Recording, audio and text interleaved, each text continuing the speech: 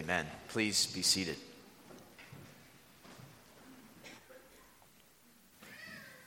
And let's open our Bibles together to the book of Romans, chapter 15. Romans chapter 15. And I'm going to read and preach verses 8 through 13 this morning. The heading in my Bible that the publishers have added in for verses 8 through 13 says, Christ, the hope of Jews and Gentiles. You may have something similar in your Bible. And what Paul's talking about here is that Jesus Christ is the hope of salvation for both Jews and Gentiles who've put their trust in him for their salvation, which is what God promised would happen all throughout the Old Testament, that in you all the families of the earth shall be blessed. And that promise is fulfilled in Christ and by Christ. Christ became a servant to the circumcised, that is, to the Jews, in order to confirm the promises given to the patriarchs. Those promises, in you shall all the families of the earth be blessed. And in order that the Gentiles might glorify God for his mercy. That the Gentiles also, along with the Jews, might put their hope in Christ. So Christ is the hope of both Jews and Gentiles. And I've entitled the sermon this morning, Christ, our hope. Because he's our hope too, who believe in him. He's the hope of all who believe in him for salvation. I think that's good news for us this morning. Because out in the world, hope is hard to come by, isn't it? With world events as they are, with various things going on in our own country, in our culture, headlines don't necessarily fill us to overflowing with feelings of hope when we read them. And we have our own personal struggles too, each one of us. Our sins, our temptations, the sin of others around us. We have broken bodies, broken relationships. We have difficult circumstances. We have painful losses in our lives. Just the wear and tear of life in a fallen world as well. And hope is sometimes hard to come by. I think that is why it's good news this morning that Christ is our hope. Because Christ is not hard to come by. He is near to us. He is with us right now. He dwells inside us by his Spirit. And he's our hope both in this life and in the life to come. And in him, in Christ, we can abound in hope by the power of the Holy Spirit. That's where Paul ends this section, as we'll see. So Christ is our hope, and in him we can abound in hope. That's what we're going to think about together in these verses. But let me pray first, and then we'll begin. Let's pray. Lord Jesus, we thank you and we praise you for being our hope, for being our source of hope, not only for the life to come, but also in the here and now. And that's good news for us because we sometimes struggle with hopelessness to varying degrees. And we acknowledge that often that is because of our own sin. And so we pray that you would fill our minds and our hearts with these truths that are before us, so that by the power of your Spirit, we may abound in hope for your glory. We pray in your name, Jesus. Amen. Amen. Romans 15. I'll start at verse 7. But again, our focus is going to be on verses 8 through 13. This is the inspired, inerrant, and infallible Word of God. Romans 15, verse 7. Therefore, welcome one another, as Christ has welcomed you, for the glory of God. For I tell you that Christ became a servant to the circumcised, to show God's truthfulness, in order to confirm the promises given to the patriarchs, and in order that the Gentiles might glorify God for his mercy. As it is written, therefore I will praise you among the Gentiles and sing to your name. And again it is said, rejoice, O Gentiles, with his people. And again, praise the Lord, all you Gentiles, and let all the peoples extol him. And again Isaiah says, the root of Jesse will come, even he who arises to rule the Gentiles. In him will the Gentiles hope. May the God of hope fill you with all joy and peace in believing, so that by the power of the Holy Spirit you may abound in hope. As you can see in your sermon notes, we'll look first at what Paul tells us in verse 8 and the beginning of verse 9, that Christ became a servant, why he became a servant. Then we'll see how that was promised in the Old Testament. As it is written is how Paul begins a sort of train of quotations from the Old Testament. The second half of verse 9 down through verse 12. And finally, we'll look at Paul's prayer, or prayer wish, in verse 13, that believers would abound in hope by the power of the Holy Spirit. So first, let's look at how Paul tells us that Christ became a servant in verse 8 and the beginning of verse 9. And I want us to notice three things here in particular. First, notice briefly the connection to the previous verse, just so we can understand the flow of thought here. In verse 7, Paul had said, therefore welcome one another as Christ has welcomed you. And now in verse 8, he's explaining how Christ has welcomed them. For I tell you that Christ became a servant to the circumcised to show God's truthfulness, etc. This is how he has welcomed us, Paul's saying. By becoming a servant to show God's truthfulness to his promises. He has welcomed us by becoming a servant to us. That's the connection to the previous verse, so we can understand the flow of thought. The second thing I want us to notice is this profound statement that Christ became a servant. Let's think about that for just a minute. Christ became a servant. He took the form of a servant, as Paul says in Philippians 2, verse 7. He was among us as the one who serves, as he himself said in Luke 22, 27.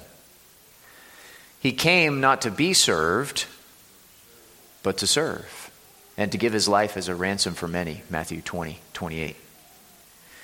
He was the suffering servant predicted in Isaiah 53, who bore our griefs and carried our sorrows, who was pierced for our transgressions and crushed for our iniquities, whose chastisement brought us peace, and by whose wounds we are healed. Christ became a servant. The master became a servant. The Lord, the King, became a servant for us and for our salvation.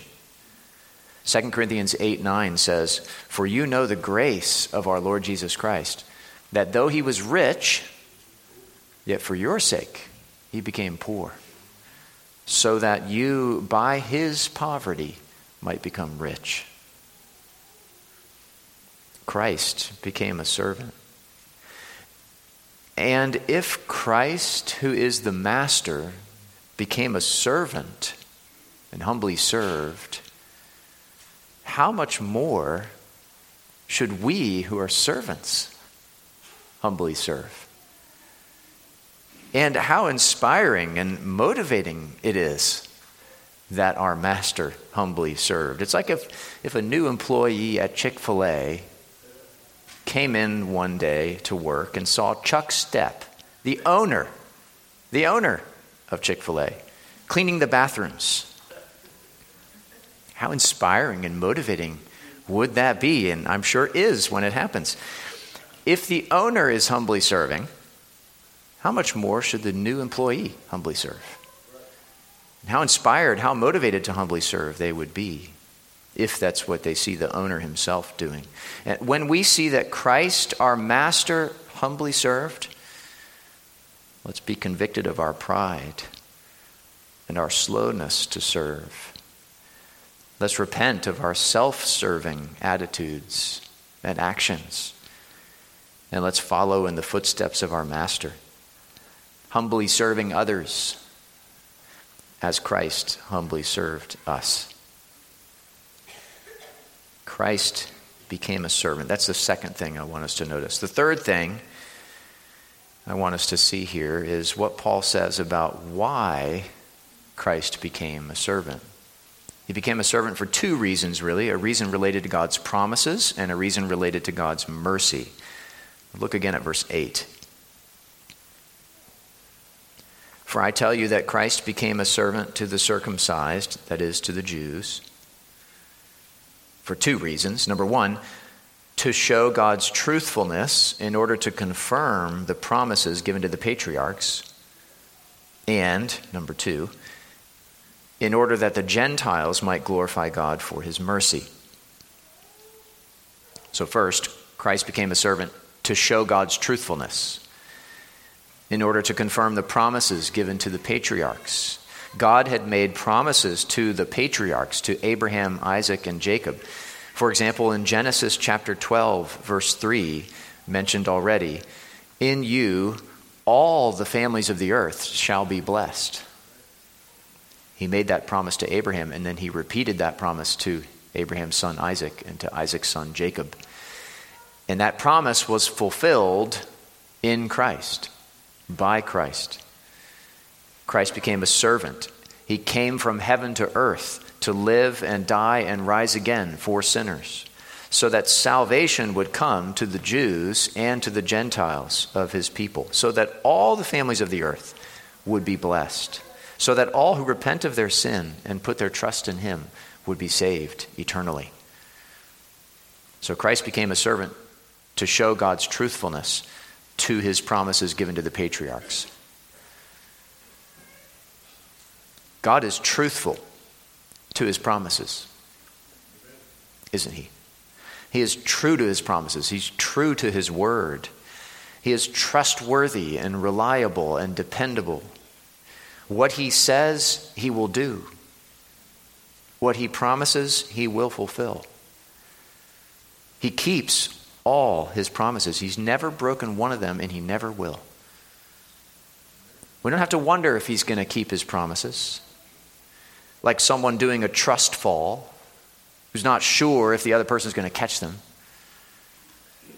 We can be sure that God will keep his promises at just the right time and in just the right way that brings him the most glory and us the most good.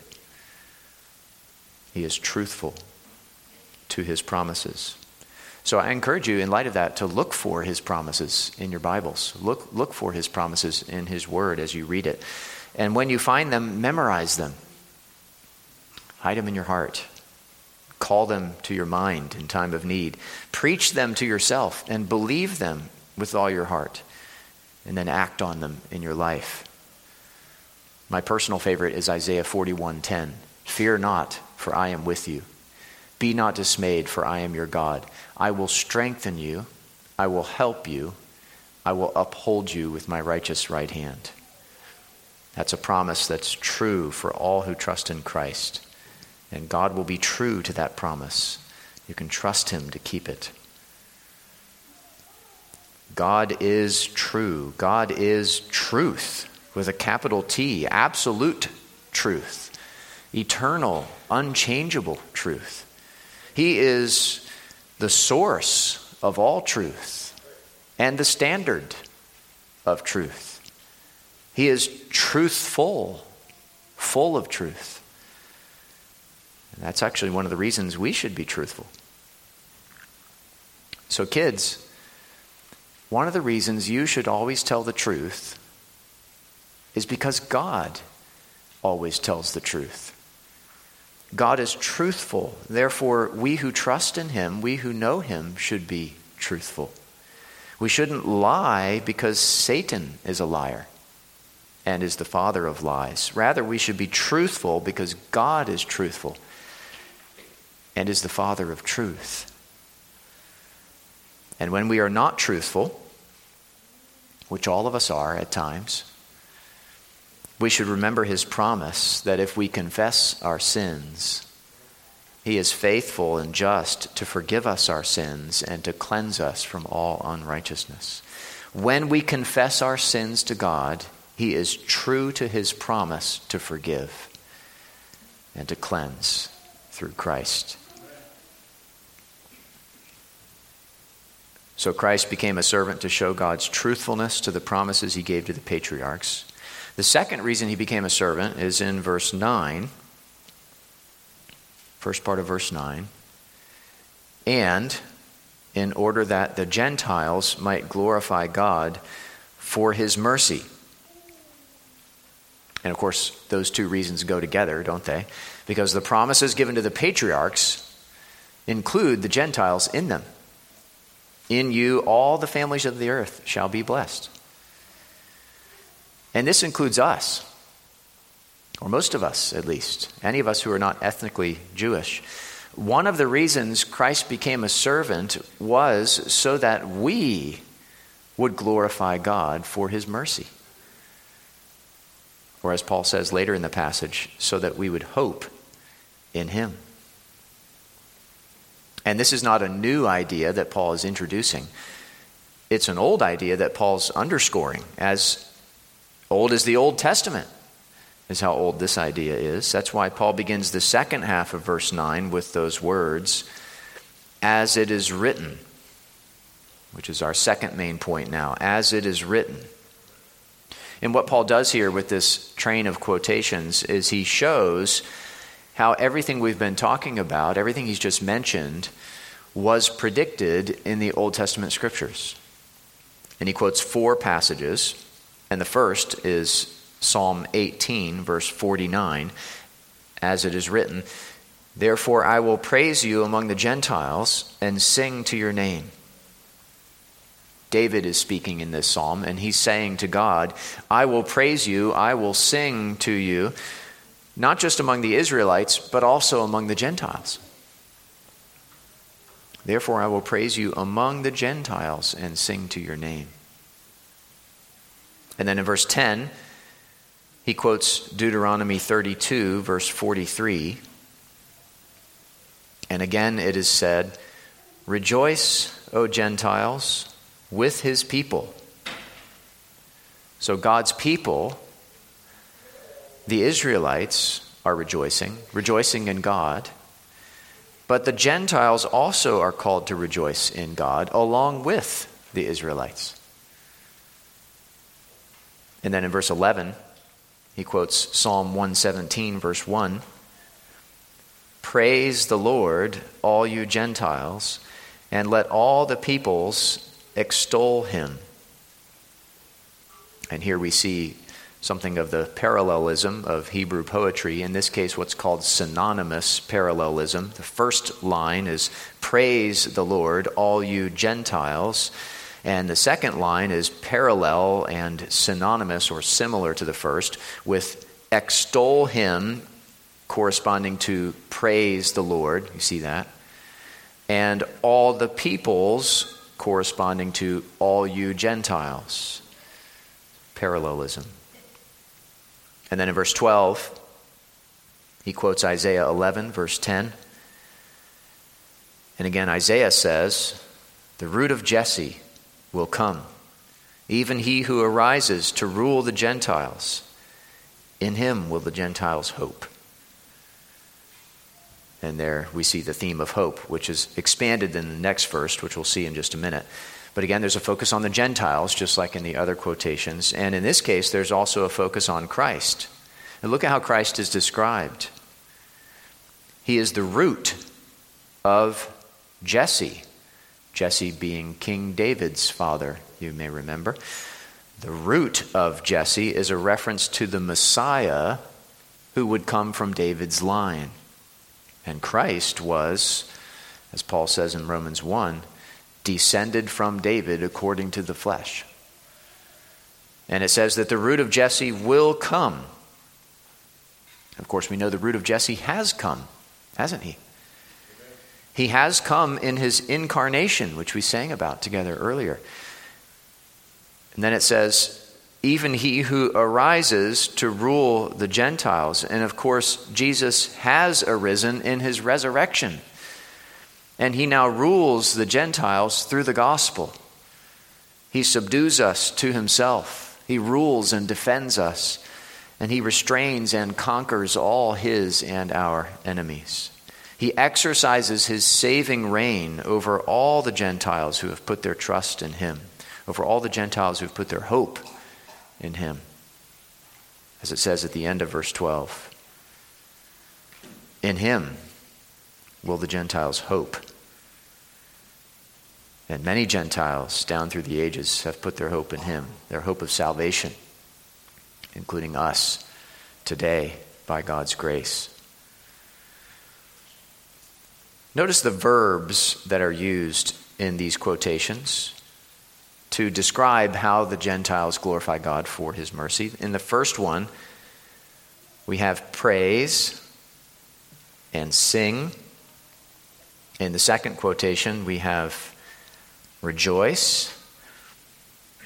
In the third one, we have praise again and extol.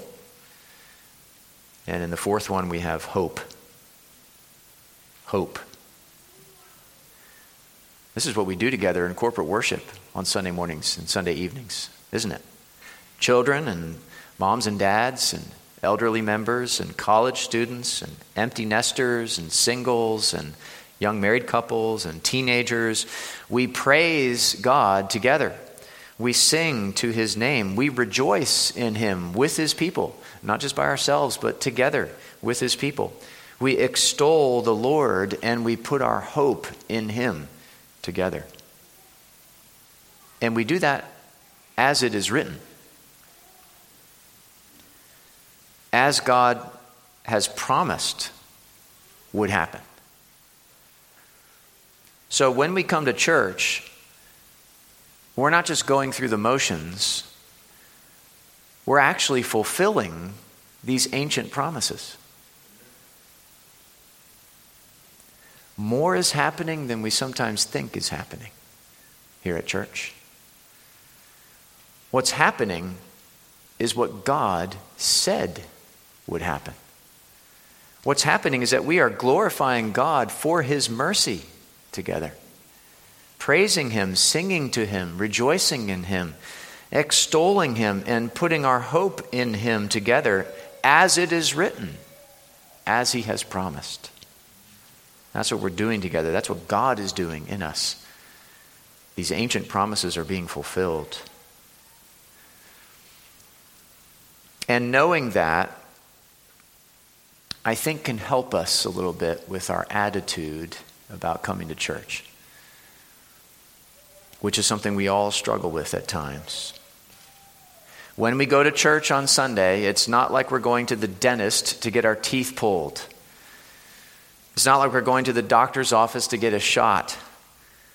No, it's more like we're going to a birthday party or a Thanksgiving feast with each other, where the fellowship and the food, the spiritual food, is delightful and bountiful, where God himself is with us in a special way, where his means of grace are being served up and poured out for our spiritual nourishment and the refreshment of our souls. That's why David said in Psalm 122, verse 1, I was glad when they said to me, let us go to the house of the Lord. And not, I was sad, or I was mad, but I was glad when they said to me, let us go to the house of the Lord. When we go to church, we glorify God together for his mercy. We praise him and sing to him and rejoice in him and extol him. And we put our hope in him together as it is written, as he has promised. Also, these verses, and many others like them in the Bible, are why we focus on missions as a church, as we do. Because we want these promises to be fulfilled. We want the seed of the gospel to be scattered far and wide. And we want that seed to take root and sprout and grow, so that people from every tribe and language and nation will glorify God for his mercy along with us, so that all peoples will praise and worship God and put their hope in him. This is why we support missionaries as a church and try to support them well. This is why we pray for God to raise up missionaries, even from among our own, from our own number. This is why we encourage everyone to read good books on missions, good missionary biographies. This is why we pray together for missionaries and their ministries on a regular basis, because we want to see these promises fulfilled. We want to see all the peoples extol the Lord and put their hope in Christ. Well, like I said, this theme of hope spills over into the next verse, which is Paul's prayer or prayer wish that we would abound in hope. And let's look at that now under our third main point, abound in hope. Look at verse 13. May the God of hope fill you with all joy and peace in believing, so that by the power of the Holy Spirit you may abound in hope. Three things we should note here. First, how Paul refers to God. How he refers to God. He refers to him as the God of hope, similar to back up in verse 5, where he referred to God as the God of endurance and encouragement. Here it's the God of hope, meaning the God who is the source of our hope. God is a deep well of hope that will never run dry. And we can draw hope from that well through prayer and through believing his promises. If God is the source of our hope, we are never hopeless. We can always be hopeful. If our source of hope is our money or our health or our popularity or our possessions or our children or our beauty, then our hope is plugged into the wrong outlet. Don't plug your hope into an outlet that has no power. Plug your hope into God. As the psalmist said, "Why so downcast, O my soul? Put your hope in God." Plug your hope into God. The source of our hope is not human, it's divine. It's not the creature, it's the creator. It's not finite, it's infinite. It's not temporal, it's eternal. The source of our hope is the God of hope. So that's how Paul refers to God. He is the God of hope. Notice, secondly, what Paul wants God to do. What Paul wants God to do. He says, may the God of hope fill you with all joy and peace in believing. Doesn't that sound wonderful? We should all post that in our homes or knit it onto something and put it on a pillow or something. May the God of hope fill you with all joy and peace in believing. Sometimes we are full of fear and anxiety and worry. Or we are full of lust or greed or gluttony. Or we are full of discouragement and depression and despair. But as Christians, we can be full of joy and peace instead. And God is the one who fills us with joy and peace. And he fills us with joy and peace in believing. That is, as we believe his promises. We all know from experience that it's when we doubt his promises that we lack peace, that we lack joy. Doubt produces despair, not joy. It produces inner turmoil, not peace. But when we believe God's promises, when we trust him, when we take him at his word, then we have joy. Then we have peace. The joy and the peace come from God. He is the one who fills us with joy and peace, and he fills us in believing as we believe his promises. Faith is the funnel through which he pours joy and peace into our hearts. So pray for faith to believe his promises. Pray that he would fill you with all joy and peace in believing as you believe those promises. That's what Paul wants God to do. Third and finally, notice what will be the result. What will be the result? End of verse 13. So that by the power of the Holy Spirit you may abound in hope. It's not by our power, it's by the power of the Holy Spirit that we can abound in hope. If your cell phone battery is down to 3%, there's not much you can do on your phone or for very long. But if it's plugged into the wall, if it's charging, if it's drawing power from the power source, then you can do what you need to do for as long as you need. When we try to abound in hope by our power, we fade pretty quickly. But when we draw power from the Holy Spirit, then we can abound in hope. We can abound in hope. Kids, maybe you've poured a can of soda into a cup before, a little too fast. And the cup quickly fills up and then overflows out onto the table. When God fills us with joy and peace and believing, then by his power we can abound in hope. We can overflow with hope. Christ is our hope. No other source of hope will do. We know this from experience, but we easily forget it. No other source of hope will do. Christ alone is our hope. That's what we sing together sometimes. In Christ alone our hope is found. If you don't have Christ, you don't have hope. If you have Christ, you can be full of hope. Joy, peace, hope, all those come from God. And he gives them to us when we believe in his Son. And then all throughout our lives as Christians, every day, no matter what circumstances we are in, we can draw these things from God by faith.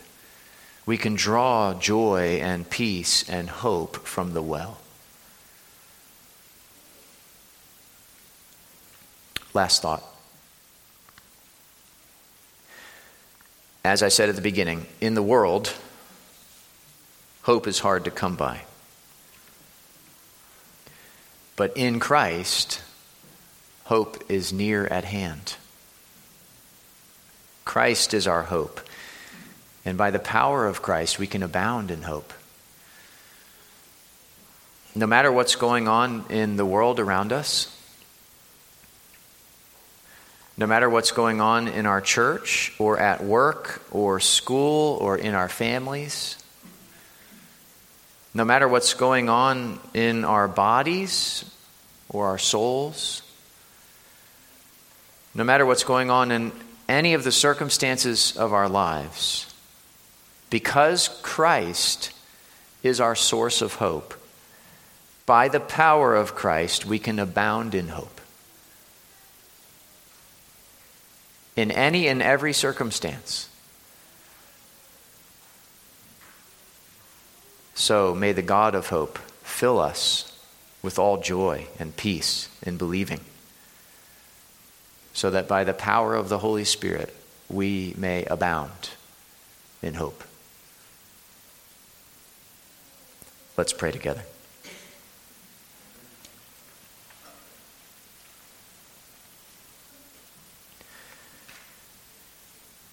Our God, we pray that you would fill us with all these things. Fill us to overflowing so that we might encourage each other and commend the gospel to unbelievers and glorify you for your mercy. By the power of your Spirit, make us a people who abound in hope. We pray in Jesus' name. Amen. Let's take a minute now to think and pray about what we've heard, and then we'll sing to the Lord together.